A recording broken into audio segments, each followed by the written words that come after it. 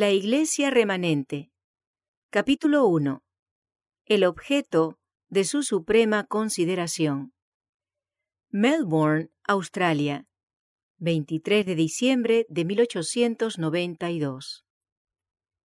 Queridos hermanos de la Asociación General, testifico ante mis hermanos y hermanas que la Iglesia de Cristo, por debilitada y defectuosa que sea, es el único objeto en la tierra al cual Él concede su suprema consideración. Mientras el Señor extiende a todo el mundo su invitación de venir a Él y ser salvo, comisiona a sus ángeles a prestar ayuda divina a toda alma que acude a Él con arrepentimiento y contrición. Y Él se manifiesta personalmente a través de su Espíritu Santo en medio de su Iglesia. ¡Ja! Si mirares a los pecados, ¿quién, oh Señor, podría mantenerse? Pero en ti hay perdón, para que seas reverenciado. Esperé yo a Jehová, esperó mi alma, en su palabra he esperado. Mi alma espera a Jehová más que los centinelas a la mañana.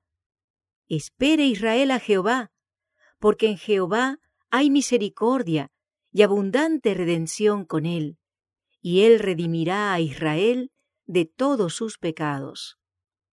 Ministros de toda la Iglesia, sea este nuestro lenguaje, un lenguaje que salga de corazones que respondan a la gran bondad y al amor de Dios hacia nosotros, como pueblo y como individuos.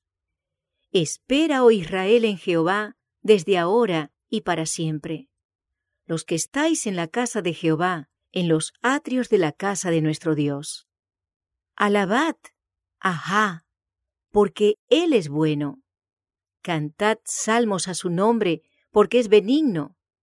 Porque Ja ha escogido a Jacob para sí, a Israel por posesión suya. Porque yo sé que Jehová es grande, y el Señor nuestro mayor que todos los dioses. Considerad, mis hermanos y hermanas, que el Señor tiene un pueblo escogido, su Iglesia, que debe ser suya, su propia fortaleza, que Él sostiene en un mundo rebelde y herido por el pecado.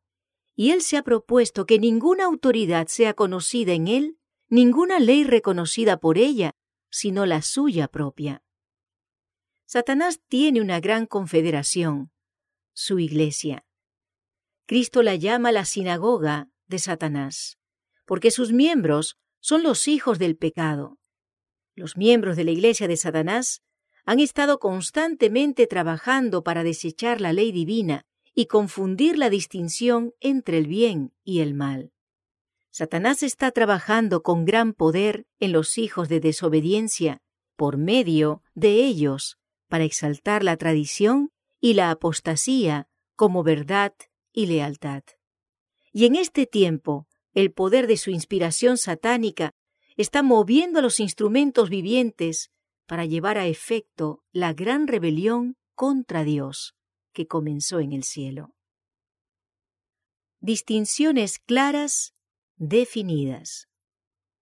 En este tiempo, la Iglesia ha de ponerse sus hermosas vestiduras. Cristo, nuestra justicia. Hay distinciones claras, definidas, que han de ser restauradas y ejemplificadas ante el mundo, al mantener en alto los mandamientos de Dios y la fe de Jesús. La hermosura de la santidad ha de aparecer con su lustre primitivo, en contraste con la deformidad y las tinieblas de los desleales, que se han rebelado contra la ley de Dios. Así nosotros reconocemos a Dios y aceptamos su ley, el fundamento de su gobierno en el cielo y a lo largo de sus dominios terrenales. Su autoridad debe ser mantenida distinta y clara delante del mundo. Y no debe reconocerse ninguna ley que se halle en conflicto con las leyes de Jehová. Si al desafiar las disposiciones de Dios se permite que el mundo ejerza su influencia sobre nuestras decisiones o nuestras acciones, el propósito de Dios es anulado. Por especioso que sea el pretexto, si la Iglesia vacila aquí, se registra contra ella en los libros del cielo una traición de las más sagradas verdades y una deslealtad al reino de Cristo. La Iglesia ha de sostener firme y decididamente sus principios ante todo el universo celestial y los reinos de la tierra. La inquebrantable fidelidad en mantener el honor y el carácter sagrado de Dios atraerá la atención y la admiración aún del mundo, y muchos serán inducidos, por las buenas obras que contemplen, a glorificar a nuestro Padre que está en los cielos. Los leales y fieles llevan las credenciales del cielo, no la de los potentados terrenales. Todos los hombres sabrán quiénes son los discípulos de Cristo, elegidos y fieles, y los conocerán cuando estén coronados y glorificados como personas que han honrado a Dios y a quienes Él ha honrado, dándoles la posesión de un eterno peso de gloria. El Señor ha provisto a su Iglesia de talentos y bendiciones, para que presente ante el mundo una imagen de la suficiencia de Dios y para que su Iglesia sea completa en Él, una constante ejemplificación de otro mundo, el mundo eterno, regido por leyes superiores a las terrenas. Su Iglesia ha de ser un templo erigido a la semejanza divina, y el arquitecto angelical ha traído su áurea vara de medir, para que cada piedra pueda ser labrada y escuadrada según la medida divina, y pulida para brillar como emblema del cielo, irradiando en todas direcciones los rayos brillantes y claros del sol de justicia. La Iglesia ha de ser alimentada con el maná celestial y mantenida bajo la única custodia de su gracia. Revestida con la armadura completa de la luz y la justicia, entrará en su final conflicto. La escoria, el material inútil, será consumido, y la influencia de la verdad testificará ante el mundo de su carácter santificador y ennoblecedor. Experimentos divinos. El Señor Jesús está realizando experimentos en los corazones humanos por medio de la manifestación de su misericordia y abundante gracia.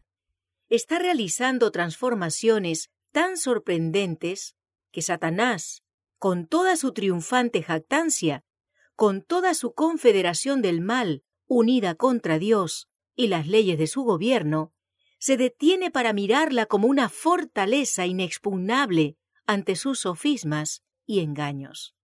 Son para él un misterio incomprensible.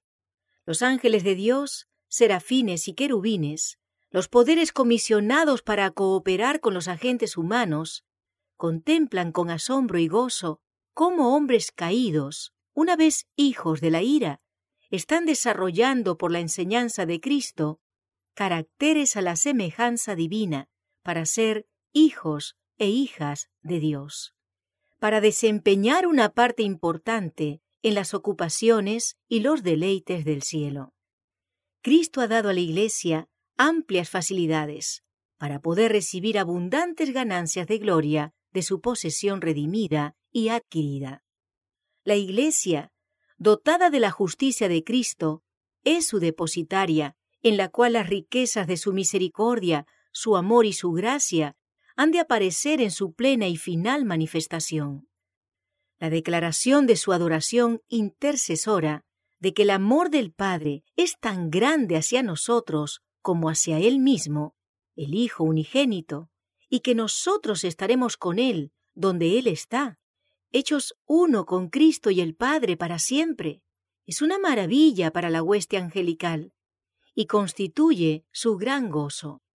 El don de su Espíritu Santo, rico, completo y abundante, ha de ser para su Iglesia como un muro de fuego que la circunde, contra el cual no prevalecerán las potencias del infierno.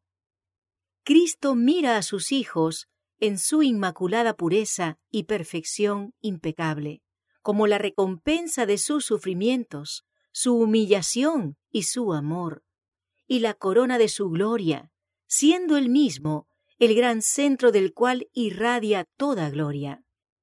Bienaventurados los que son llamados a la cena de las bodas del Cordero.